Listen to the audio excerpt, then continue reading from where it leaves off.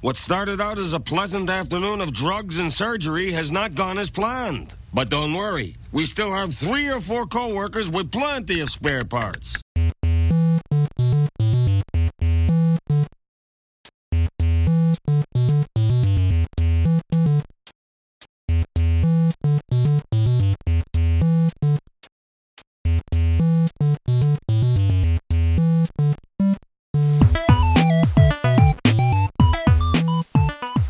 Welcome to the world of tomorrow. This is Back to the Futurama, your podcast voyage through the Comedy Central reboot of one of the greatest TV shows Fox ever canceled. I'm Ben. And I'm Mike. And today we're talking about Season 6, Episode 18, The Tip of the Zoidberg. Again, this week, I'm not going to ask you a question, although there might be one that comes at, naturally. I just have to share with you a very wonderful license plate I saw today. And I know this is probably going to identify somebody, but it's worth it. Okay. It was a vanity license plate. Oh, I assume so. I mean, I guess fair point. I saw a great license plate today. 457 GXZ. Ooh. Oh, man. The Xerxes. It was MAAMOO. Mamoo. And I pointed out to Tema, and she was talking about something entirely different. And she's like, no, that's not how I would describe a oh, I see what you're talking about. Because she's like asking me, like, what would you call that? I'm like, Mamoo. So, okay. Now, what do you expect me to do with this information? Because my immediate reaction is, much like Fetch, make it happen. I'm going to make a Mamoo happen. Remember, MAAMOO. It was just a really funny thing, and it like started making me think, like, what funnier vanity license plates could you make out of like almost random noises? Like, because you could do the funny, like, crass ones of, like, lol 69 or lol 420 or whatever, blah, blah, blah. Ha, everybody's laughing. But, like, if you really dig in deep to the absurdist well, where would you go? Other than Mamoo. Well, strangely, a friend of mine posted a picture that he got today of a vanity license plate. I kid you not. This is amazing. Today. I am not fishing for this, but I'm excited for it. The license, it was again a vanity license plate that was FEETNR. Feetner. I proposed it was actually Iron Alien Knight Rider because FE is iron. Sure. ET is an alien. Oh, there it is. Okay. And then NR stands for Knight Rider. That's the only logical conclusion. Hold on. NR, not KR? No, the Knight Rider, not to avoid copyright infringement. Yes, that was what I was worried about. Oh man, that's a pretty good one too. Feetner. That's an interesting one. Because, like, why did what sort of reason would you have to do a custom license plate that's Feetner or Mamoo? I don't know, but I love it. I love it very much. Like, that's the kind of thing I want to do someday. I won't ever do it, but I'll want to. Like, put in some random 2 sounds together. Like, Mamoo is so good, though. It also gave me, like I have to, like, tip a hat and be Mamoo. Okay. So I don't really have any further follow-up on this license plate conversation. Hey, they can't all be winners, Ben. They can't all be such wonderful hits of the comedy podcast genre. So for one, excuse me, I have no idea what's going on with my voice today. Sorry, Kat, I just kicked. This is a great recording. Ben is going through second puberty. Second puberty, and there's a cat under the table whom I keep kicking. Second puberty, this time with more beard. About time. This is as much beard as I can grow. So For the listener that can't see Ben right now, he's got a goatee. Or that's a goat. No, it's a goatee with a mustache, right? Because the goatee is just the chin I don't part. know, actually. There is a brewery in Longmont, Colorado. Okay. That all of their beers are named after beard styles. I bet they would be good experts for us to bring on the podcast to talk about beards, which is a thing that we could probably do, maybe. I wonder if they have any custom license plates. Just get in the middle of that Venn diagram. We're very The most narrow cast podcast in existence. specifically. People who are interested in beards and custom vanity license plates. that work at this specific brewery in Longmont, Colorado. Anyways. This is maybe the worst podcast we've ever done. And that's saying a lot. Yeah, that's saying a lot. So let's do the podcast. It can only go up from here. Set the bar low. With new listeners, just who knows when they jump on. You start low and you bring them high. Season 6, Episode 18, The Tip of the Zoidberg. We start out at Mom Corp many years ago in the year 2927 AD. Mm-hmm. Mom shows up in a tank. Yeah, that happens. That it sure did. She starts kind of taking appraisal of soldiers, and the professor's there too as a soldier.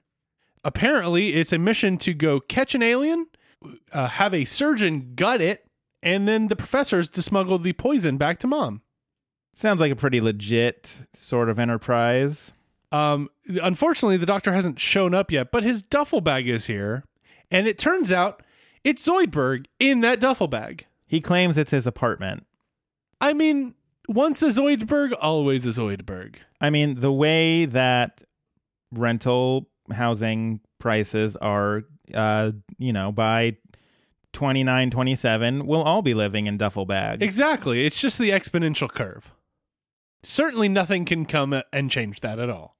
Mm-hmm. One duffel bag, that will be $3,000 a month. It's plus utilities. It's a hell of a mortgage, but you got to do it. You got to have a place to live. So yeah, this is where Dr. Zoidberg and Professor Farnsworth meet for the first time. It is very much a how they met episode. We find out a lot about their history throughout this episode. The professor reveals that they're dissecting a Tritonian Yeti, and Zoidberg's like, hey, is there anything unethical about this? Mom says, no, there's nothing unethical about covert biological weapons research. Everything's on the up and up. Everything's on the up and up. And we go to the present day, i.e. the future. It will never not be weird saying that the present day is 3012. Yes. But, that's the magic of Futurama.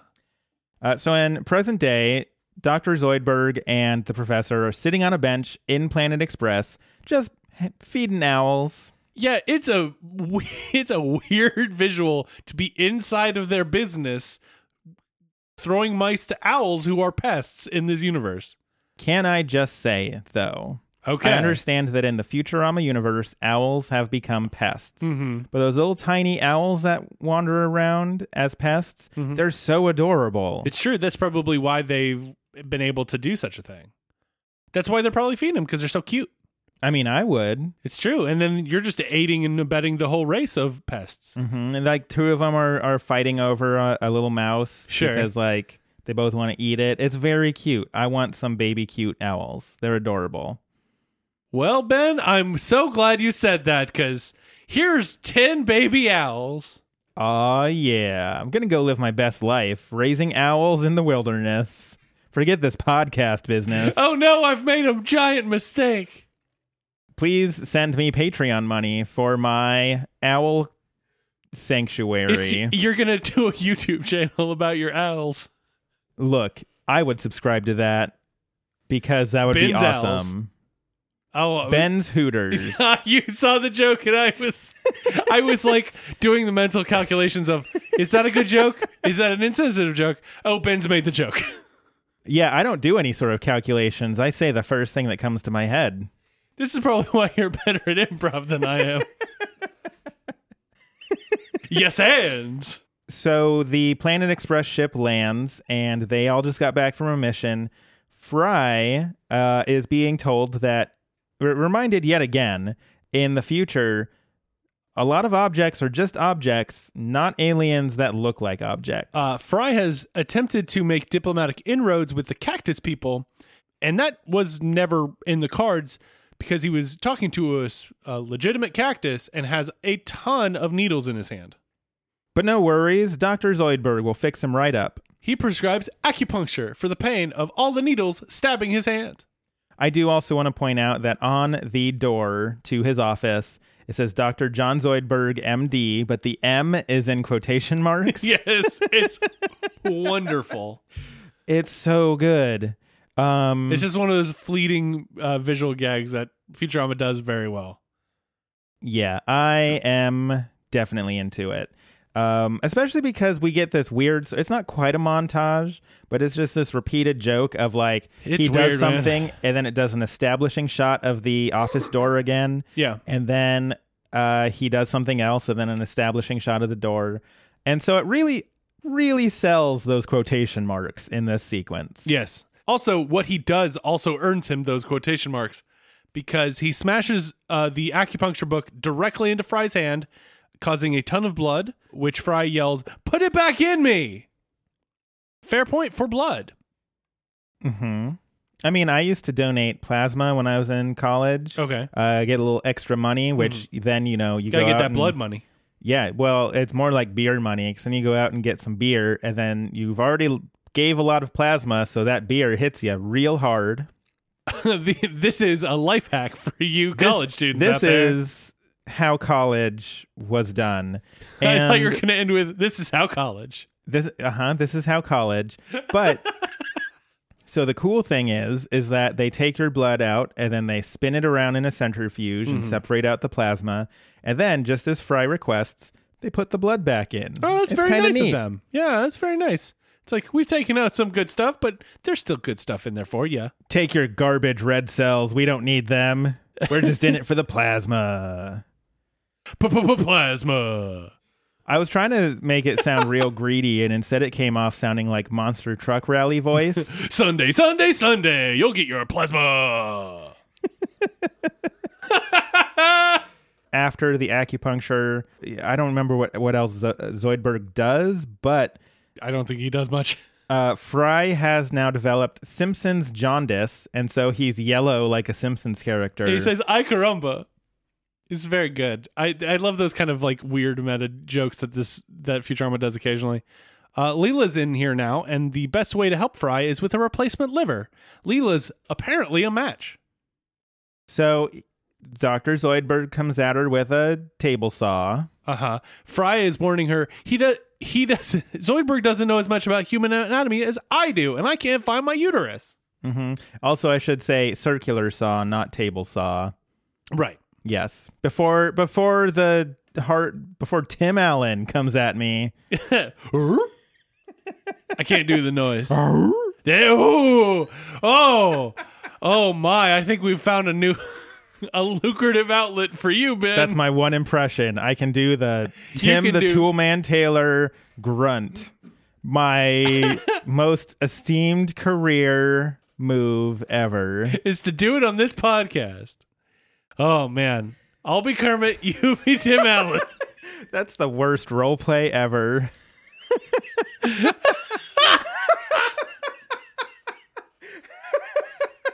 This is Kermit the Frog here. No, I don't want it. No. Usually I'm all about yes and, but this is a no. This is a big no. This is a no. Please stop. Don't do this poison. Please. I'm just trying here. Okay, wait. Okay, wait. Let's try that. Give me the Kermit the Frog line again. This is Kermit the Frog here. Arr.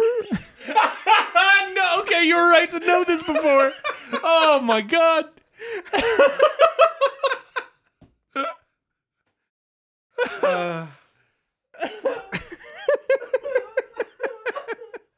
Oh, I think Mike is over there crying. He's laughing There are so hard. tears. I can't tell if it's laughter tears or sad tears because of what we've done. Could be both. It's probably both.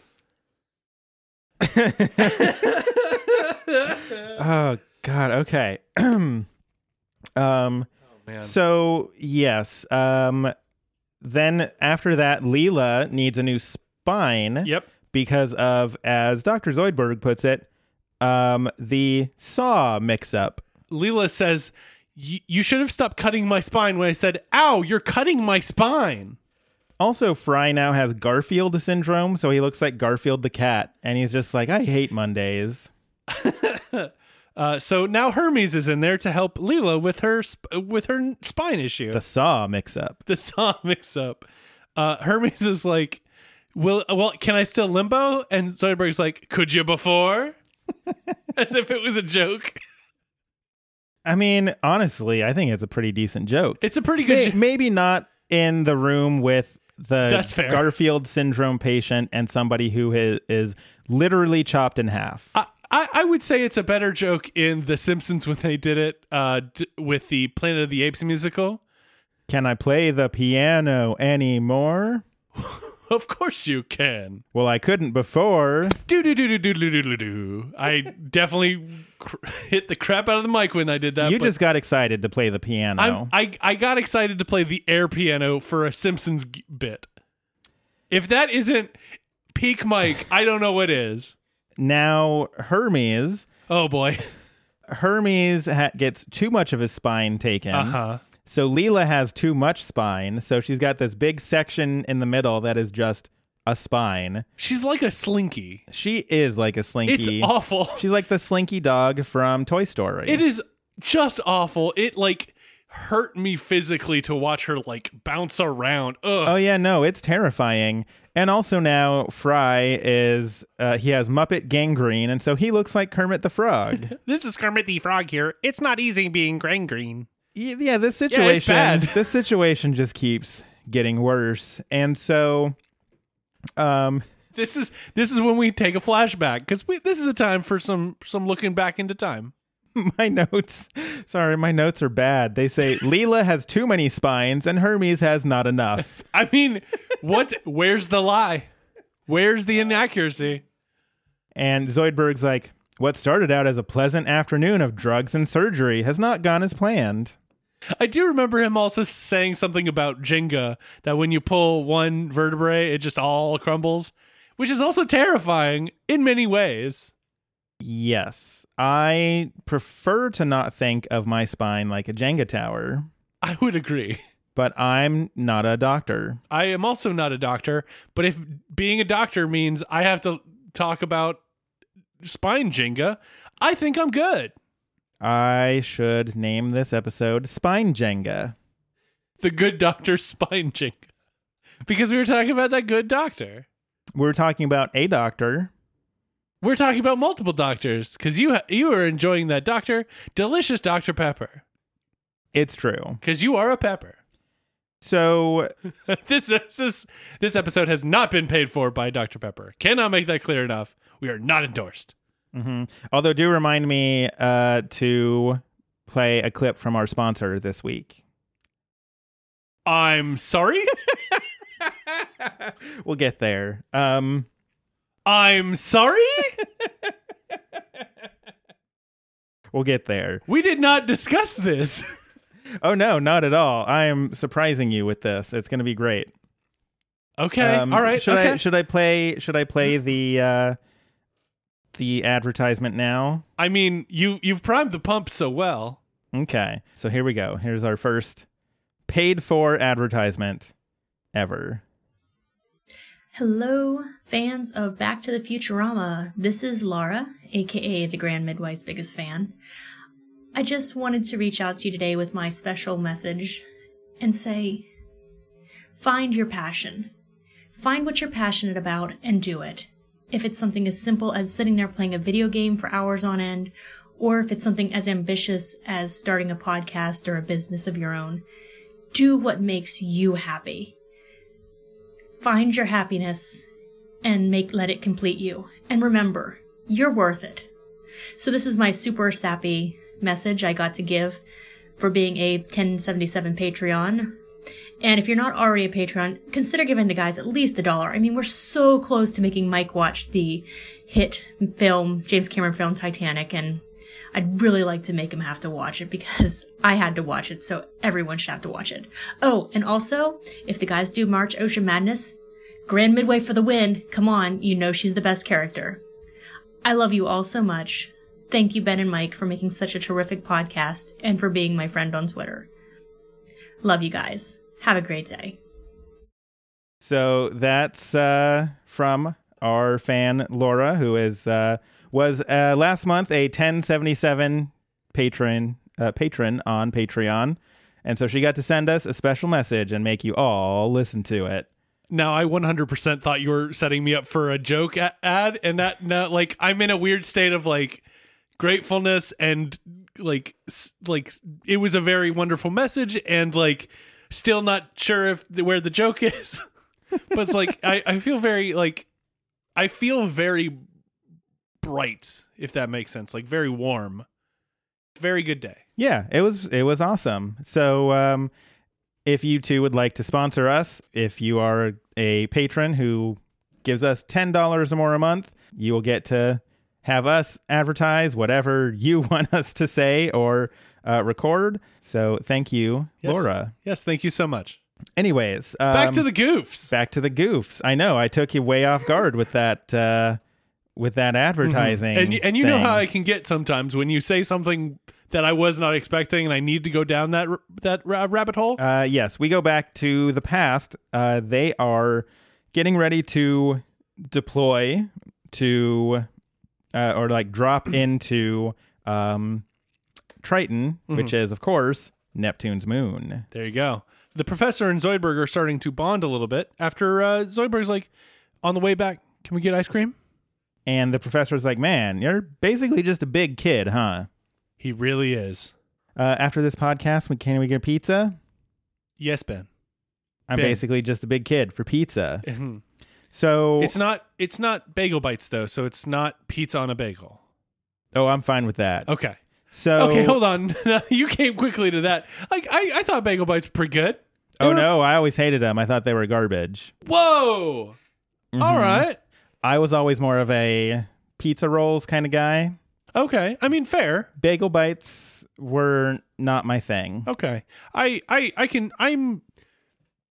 grew up a bagel bites boy. But, you know, as I've grown into a man, I have learned to love a good pizza roll as well. That being said, I go both ways. Okay, pizza rolls and bagel bites. The only two choices in the spectrum of pizza bagels or pizza rolls. It's true. So no, I found the bagel parts like too chewy. I didn't really. Oh man, now I'm remembering that good chew. I didn't really care for it. I love the good chew though. I liked pizza rolls because the roll part was just the thinnest veneer of a like crust. And so it was like 90% filling easily. This feels very similar to me because even now I like a chewy crust. So maybe I've always really liked that chewy bagel crust. And you are more of a crispy crust. Yes, with the exception of New York style pizza, which is the best style of pizza. Sure. Don't at me. But if it's not floppy, it's not good enough. I was hoping you'd rhyme it, but you didn't. But that's okay. If it's not floppy, your pizza's sloppy. Ooh, I like that. So I will say that there are some. Okay, now this is going to be a nuclear level hot take. But there are good things about Chicago-style deep dish as well. As somebody that really likes sauce and a whole mess of sausage. Man, we've got a lot of differing pizza opinions. Uh-huh. So this is why we're two different pizza people. Anyways, they go, they drop on Triton, and Zoidberg is like, I hope the men took their hypermalaria pills. The professor's like, what? And then Zoidberg just laughs because he thinks it's some sort of joke. It doesn't seem to be. Spoiler, they did not take their hypermalaria pills. He also says, well, hopefully we'll just stay out of the methane swamps, which they immediately land in. What smells like methane? The swamp they landed in. Back in the present, at a place called Actual Doctor's Office. I like. I mean, the joke is so good. It's like, we could make up a name, but like, really, all you care about is that this one's an actual doctor. You know what I just thought of when we were playing Jackbox? Okay. We were playing Quiplash, and the prompt was a name of a hospital that you wouldn't want to go to, and I answered as Horspital. I have forgotten about that. I love that we're bringing it back. Horspital was one of my best Quiplash plays ever. It was so good. This podcast is so good tonight. It's great.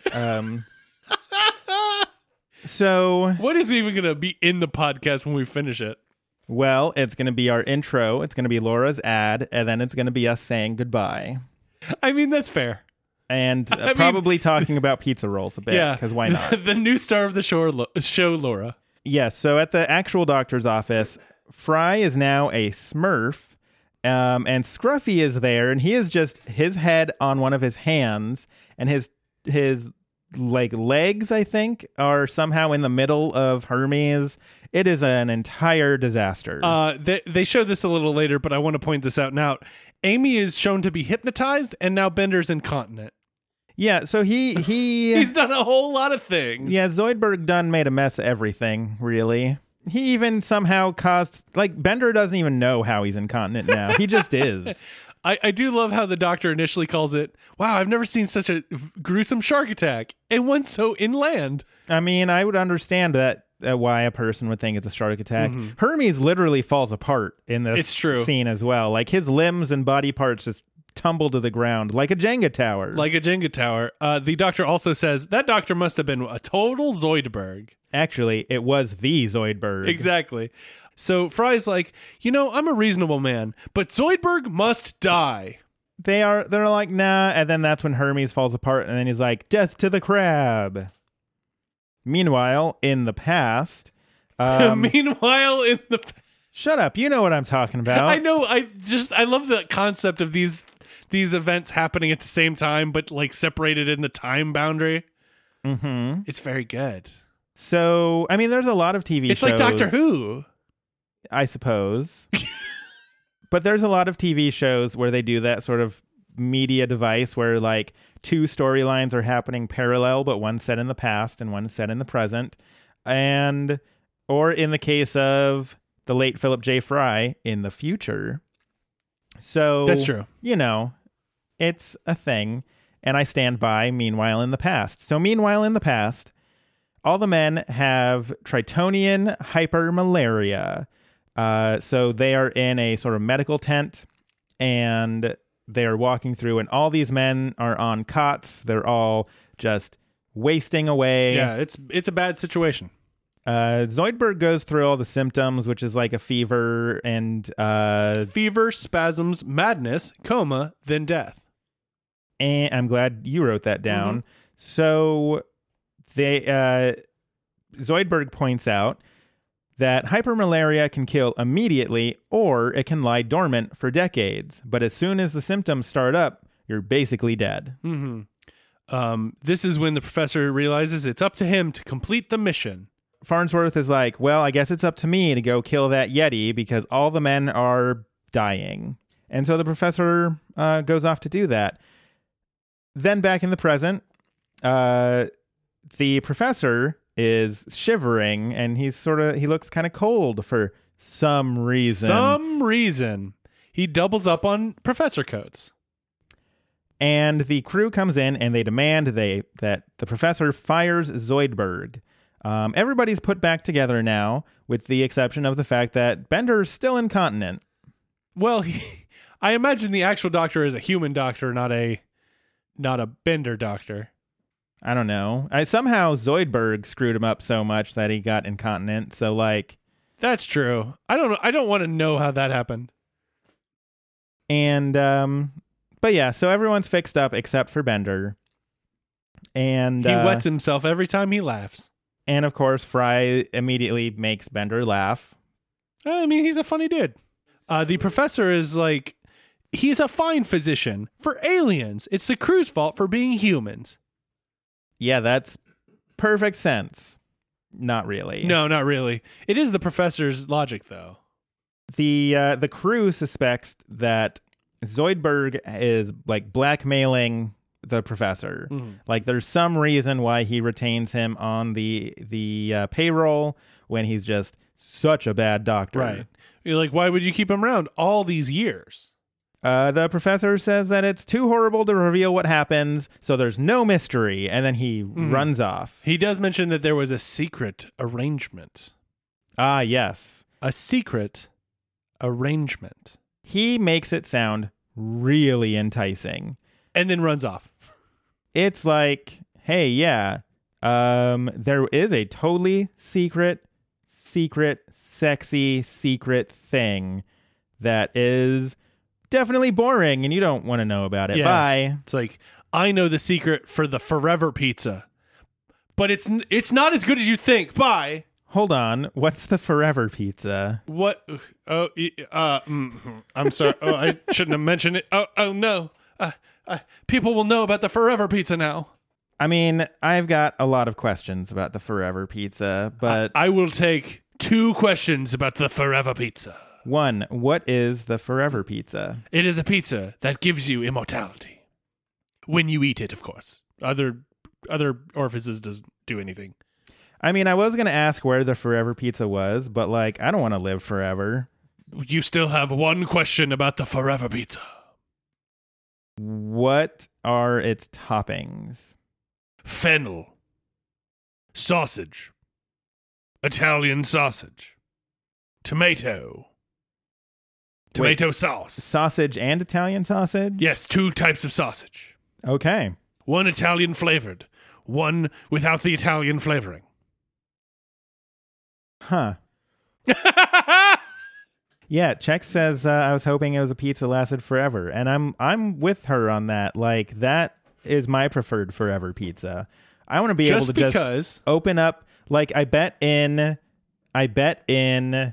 Pulp Fiction, when they open up that briefcase and it's a glowing golden thing, it's a pizza. I bet that's a pizza that lasts forever, because that's the only thing that makes sense. That they're all killing each other over it. Sure. Because, like, can you imagine if you could just be like, oh man, I'm hungry. You open up a briefcase. Don't know. I don't know why you're storing it in a briefcase, but you open it up. Boom. You've got pizza. It's tasty and it's fresh and it's hot. Oh, so what you're saying is it's not really okay, so it's a pizza that basically replenishes itself. Yes. Okay. Instead of one that gives you immortality. Yeah, that's garbage. I don't want immortality. I just want to eat enough. I don't want to eat pizza till I die. I see. Even though immortality allows you to eat more pizza than mortality does. Man, I'm 34 and I've already got depression and anxiety. When I'm 3,400 years old, how am I going to be? I'm going to be eating pizza, really sad about everything. Mm-hmm. Everyone I know is dead. Sure. And I'm just like, unless you shared the Forever Pizza with your friends. See? Now it becomes a discussion. Okay. Well, we can't keep talking about pizza all episode, you dingus. I think I'm hungry, Ben. I think so too. All the more reason we should actually finish this episode. Instead of just talk about pizza for 45 more minutes? The more we talk about pizza, like, it's a paradox, right? The more we talk about pizza, the longer it takes for us to get that pizza. So the less we talk about pizza and the more we talk about the Futurama episode that we're supposed to be talking about regardless, the faster we get to pizza. Exactly. So, some stuff happens. The end. Woo! It's pizza time. Time for grades. It was fine. All right, off. But off to go. We're spoiling grades. In the past, Zoidberg has come to help the professor who is hunting this Yeti. And the professor's like, nah, like, you should go back. I don't, want you to come to any harm. And the professor calls Zoidberg a friend. Mm-hmm. And Zoidberg really takes this to heart. I do enjoy that the professor knows that he has hypermalaria, mostly because he landed in the same methane swamp. And he was also thirsty, so he drank some of the swamp water, which 100% is methane. He drank methane. Mm-hmm. I don't think you can do that. I imagine it's probably not great for you, but I'm not a scientist. I'm this not, podcast is not intended to be medical advice. certainly not, but I don't know. I would avoid drinking methane. I mean, that methane's going to be pretty dang cold because Sure. the liquid That's also bad. liquid phase of methane is pretty cold. Yeah, it's also bad. I don't actually know what the I bet it's like negative 100 or something on some scale somewhere. Kelvin or Fahrenheit, I have no idea. Let's see. Liquid phase of methane. Ben Google's that corner. So its boiling point is negative 258 degrees Fahrenheit or negative 161 degrees Celsius. That's pretty close. So it's pretty dang cold. It's gonna touch your tongue and it's gonna be cold. It's probably gonna freeze your tongue directly off immediately. Yeah, no, it's gonna mess you up. Again, I'm not a medical doctor, and this podcast is not intended to be medical advice. That liquid methane is gonna mess you up. It's gonna be a liquid methane. That's dumb. Let's move on. Yes, agreed. Hey, sometimes you just gotta try. Shoot your shot. You did not throw away your shot. I did not. So, and there's our Hamilton reference for the week. the professor believes he has hypermalaria, and so he's doomed. And so he might as well take down a Yeti while he's at it. You know, he's going to die anyways, so why not? So just then, a Yeti emerges, and when the professor goes to fire his gun that he has, it slips out of his hand and just goes spiraling off into the sunset. It's amazing. Zoidberg steps in to save him because, as Zoidberg puts it, Zoidberg doesn't abandon a friend, apparently. This whole friendship thing is very new to him. Very new, and I appreciate it. He starts his war noise, which is just gargling, and the Yeti is trying to eat his head. In the present, the gang tells Zoidberg that they all hate him, and they basically tell him to get out. Zoidberg is very sad, and as they say, we never want to see you ever again, ever. The professor's like, I need to see you right now. And so they go off to the lab, and the professor's like, it's time to talk about our arrangement. Oh no! Oh no, no, no! Oh no! I really love that line read, by the way. I couldn't tell if you could tell. It's very good. Especially the way it segues back into the past where he's saying the exact same thing as the Yeti is eating his head. It's such a wonderful line read. Oh no. No, no. Oh no, no, no. Oh no. Oh no. So in the past, Zoidberg is being eaten, like the Yeti is trying to crack his head open, and the professor jumps at him and stabs him in the neck. He jumps at him with a vine. Like, he saw this in Tarzan. Tarzan versus the Yetis. I would totally watch that movie, by the way. That sounds great. It sounds rad. The professor does get clawed up a little bit, but he manages to take down the Yeti. And then Zoidberg realizes the professor has saved his life, and Zoidberg must do something to pay him back. The professor makes Zoidberg swear that when the time comes and the hypermalaria kicks in, Zoidberg has to kill the professor. And then we cut to the present day. It's time. So Zoidberg goes to do this, and the professor totally chickens out because he is afraid of death. And so he's like, you have to kill me, but I can't see it coming. He immediately tries to like sneak up behind him with a knife as he's looking in a microscope, and he's like, too believable.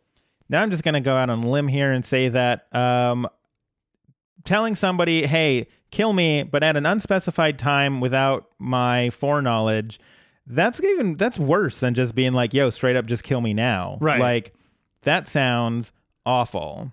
Like premeditated assassination self. We get a little Zoidberg killing the professor montage set to an instrumental of Mr. Sandman, which is... It's such a weird... Everything about this is so weird. Futurama does so many montages, and this is like the weirdest montage they've ever done. It's friend assassination, basically. Friend assassination to Mr. Sandman. Instrumental. So weird. And so, like, Zoidberg tries sniping the professor, but it was just them doing shadow puppets. Tries electrocuting him, but... Before he electrocutes him, he has a fatal heart attack, and then the wires actually bring him back to life, which is a very funny bit.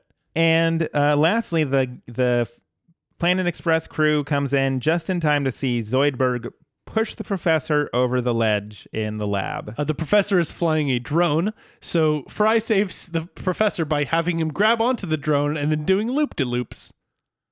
And so they don't know what this deal is, so they all they grab Dr. Zoidberg and they put him in his office and they cover the office door with an antique dresser. It's fancy. It's a real very, nice. very fancy dresser. I would love to have that dresser in my house. And so since Zoidberg is in his lab, he notices that on the lab coat, one of the professor's lab coats that they used to like restrain him, he finds this little white hair, and Zoidberg's like, that's strange. The professor doesn't have any hair, and he looks at it under a microscope. He gasps. In the professor's office, he's admonishing everyone for prolonging his life. He knows he's going to die of hypermalaria, and he's asked Zoidberg to kill him. Now that the gang knows this tale, they're like, oh, we should probably get Dr. Zoidberg out so he can kill the professor. And so they start chopping and dismantling this antique furniture, which I love because they just pushed it right up in front of the door and don't even begin to think about, oh, we could just push this back. Scruffy comes by and says, I should have known better than to store my antiques in the office. I mean, yeah, Scruffy, like... I mean, yep, can't disagree. Hard agree. But they managed to open the door, but Zoidberg has whooped out of the office through the window. I believe they call it sand crabbed, which is so good. So they look out the window and he's like sand crabbing out. Mm-hmm. And then of all places, we cut to Mom's, where we find out that Zoidberg just sand crabbed his way in.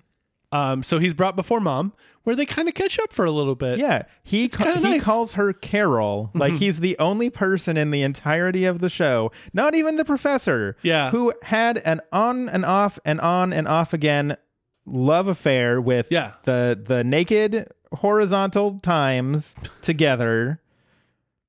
The Naked Horizontal Times is my newspaper. That's beside the point.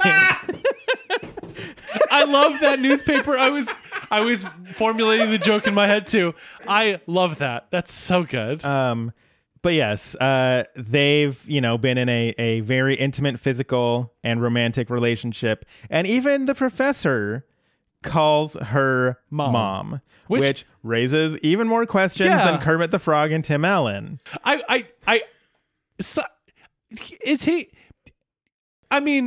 Professor, does it help?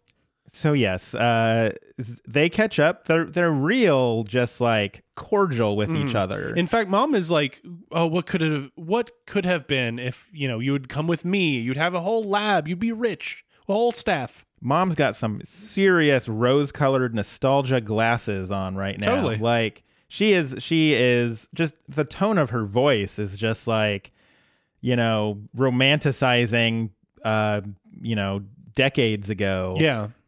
It's an actually interesting thing for her to do. Yeah, it's really bizarre to see Mom in this light. Like, give her like actual personality for the first time I know, ever. Instead of just evil. Zoidberg explains that he needs the thing from Triton in order to save the professor's life. It'll cost Zoidberg, but the only thing he has on him is a free tanning salon coupon. And she's like, "Is that really all you have?" Yeah. Then I'll take that too.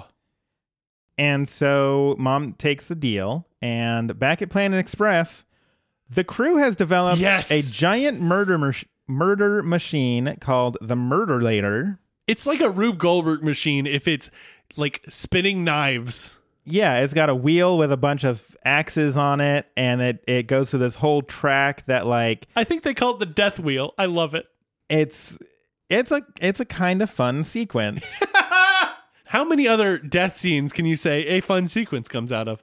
they all decide they're going to add 1 drop of cyanide to the death wheel as it goes by so that they all do this together. Yeah, and they all share in the guilt of what has to happen.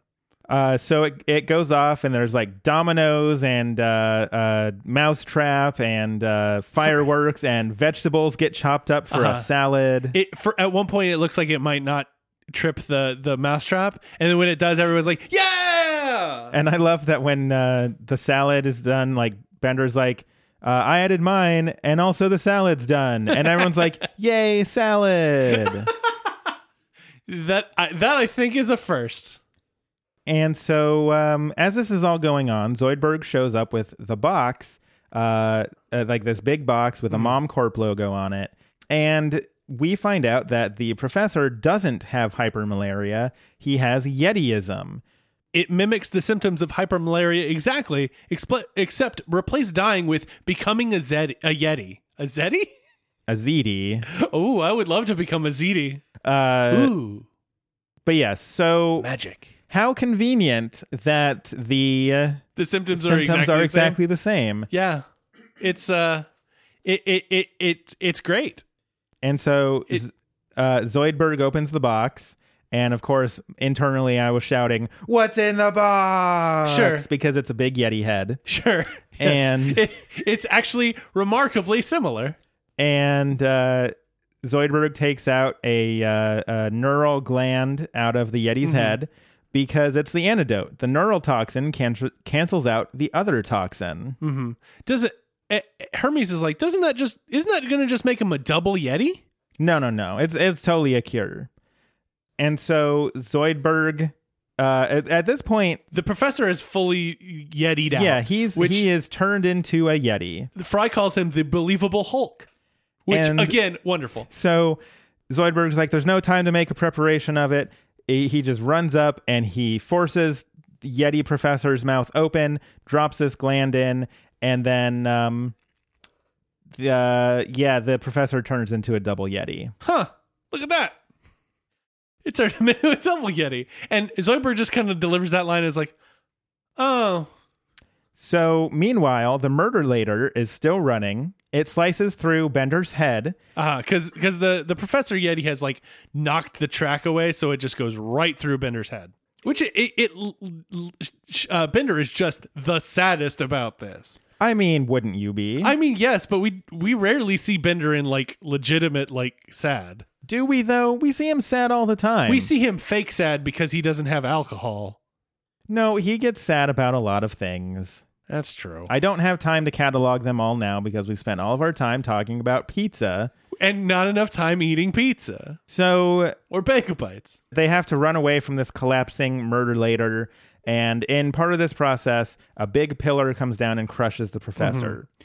After the Murderlator kind of falls apart, a cage of doves opens and they all fly into the sky. And the professor, no longer Yeti'd, emerges, proclaiming he was cured. My notes say, thankfully, with pants. He has the same situation as the Hulk does. Yeah, he's got the Hulk pants, where, like, luckily that little bit of fabric, indestructible. Yes. The rest of it, totally destructible. The professor comes out, and he and Zoidberg share a big hug, and because everyone is cured and happy, and Bender's like, all right, let's set it up and try again. Bender's got one eye on the prize. I mean, to be fair, it was a very impressive murder machine. It was, and it was going to work too. It's kind of sad to see it not work when it was so intricately done. And everything was going fine until, a giant Yeti destroyed it. Everything was going fine.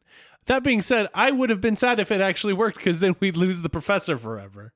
Look, I mean, you could put a dummy, like Mythbusters it. Make a silicone gel dummy. See. Yeah. Ballistic gel, like put it right there, see what would happen, Probably tear right through that ballistic gel. The last scene is everyone is happy because the professor is healthy. The professor is like, did you have to promise Mom anything in return? No, nothing at all. And then they decide to go tanning to celebrate. And Zoidberg's like, I was going to tan once. This is when the professor's like, come on, Johnny, it'll be on me. And then the professor and Zoidberg both crab walk away. And then we go to credits. And that means it is time for Grades. This episode's kind of a weird one. I feel like a lot of the ones that do this sort of two concurrent storylines in different times, I think they're usually either really successful or just really lackluster, and I feel like this one is the latter. It's interesting getting some of Zoidberg's history. You know, I do like that aspect of it, but I don't find a lot of the actual story behind it that interesting. Okay. I think the only real interesting part about this whole backstory is that one scene with Zoidberg and Mom, because like there's so much subtext in that, right? That like doesn't even really mean anything, but it's like the writers were like, "Yo, let's add subtext to this," and they're like, "Okay, yeah, cool, let's do that," and then they do, and they do it really well. Yes, that scene is tremendous. But the whole like, oh well, you know, we went to go kill a Yeti and it went bad, and like, okay, it's fine, right? But the scene with Mom and then the murder later scene, I think, are two things that just make up for a lot of otherwise sort of failure in the episode. And I do think those two bits make it a rather worthwhile episode. I would probably give it a B-. Okay. It's enjoyable. I just want more from it. But I also realize it's hard to do when you've got 24 minutes and you're trying to do these two concurrent storylines and fill in a lot of backstory. And, you know, it always feels like there's kind of biting off more than they can chew. Sure. Like if you could turn this into a solid, 40-minute episode.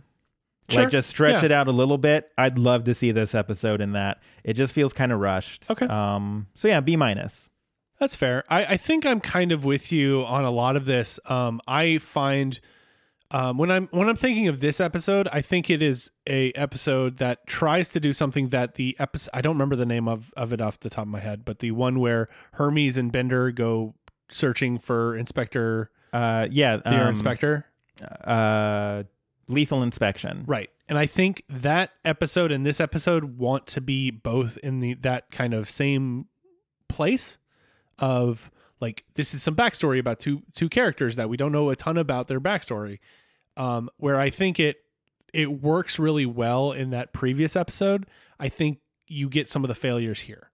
I think that episode is what this episode wants to be, but doesn't do a very good job at. I do think it's pretty mediocre. For Futurama, of course, I think we've talked about that right. That metric. I do agree with you that the scene with Zoidberg and Mom and then the Murderlator are the kind of saving graces of this, along with the oh no. But again, like I do feel it's certainly one of the ones that I think it has a better version out there by the same people, so it's not going to be one that I jump back to. You said you gave it a B-. Yes. I think I'm probably going to give it a C+, because the Murderlator and Zoidberg and Mom are great, but they're not even front and center. Yeah, absolutely. They're more like good touches on the side, along with the another doctor's office and the Kermit jokes. And I mean, the jokes are fine. It for whatever reason, it just doesn't come together for me. And I think this episode has been done better in the episode's run. Okay. But we want to know what you all think about this as well. So you can talk to us about this or pizza or Kermit the Frog, I guess.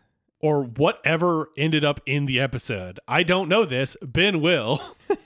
So you can get in contact with us through email at backtothefuturamapodcast@gmail.com. You can tweet at us at backtofuturama. You can find us on Facebook at facebook.com/backtofuturama. We are on Spotify and Apple Podcasts, so find us there, review us, rate us, subscribe, and send to your friends, and we can all go get Kermit Grangerness together.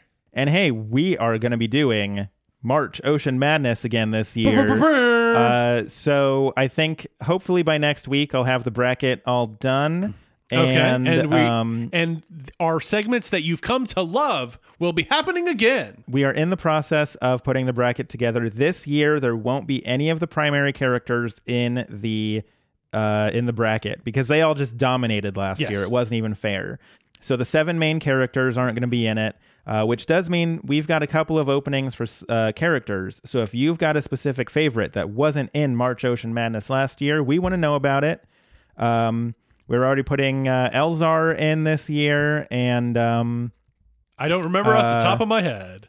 yeah, we got a couple of suggestions already on Twitter. But yeah, make sure, if there's any of the secondary characters that didn't make it in last time that you want in, let us know. And we will have more details about where you can vote for your favorites and fill out a bracket.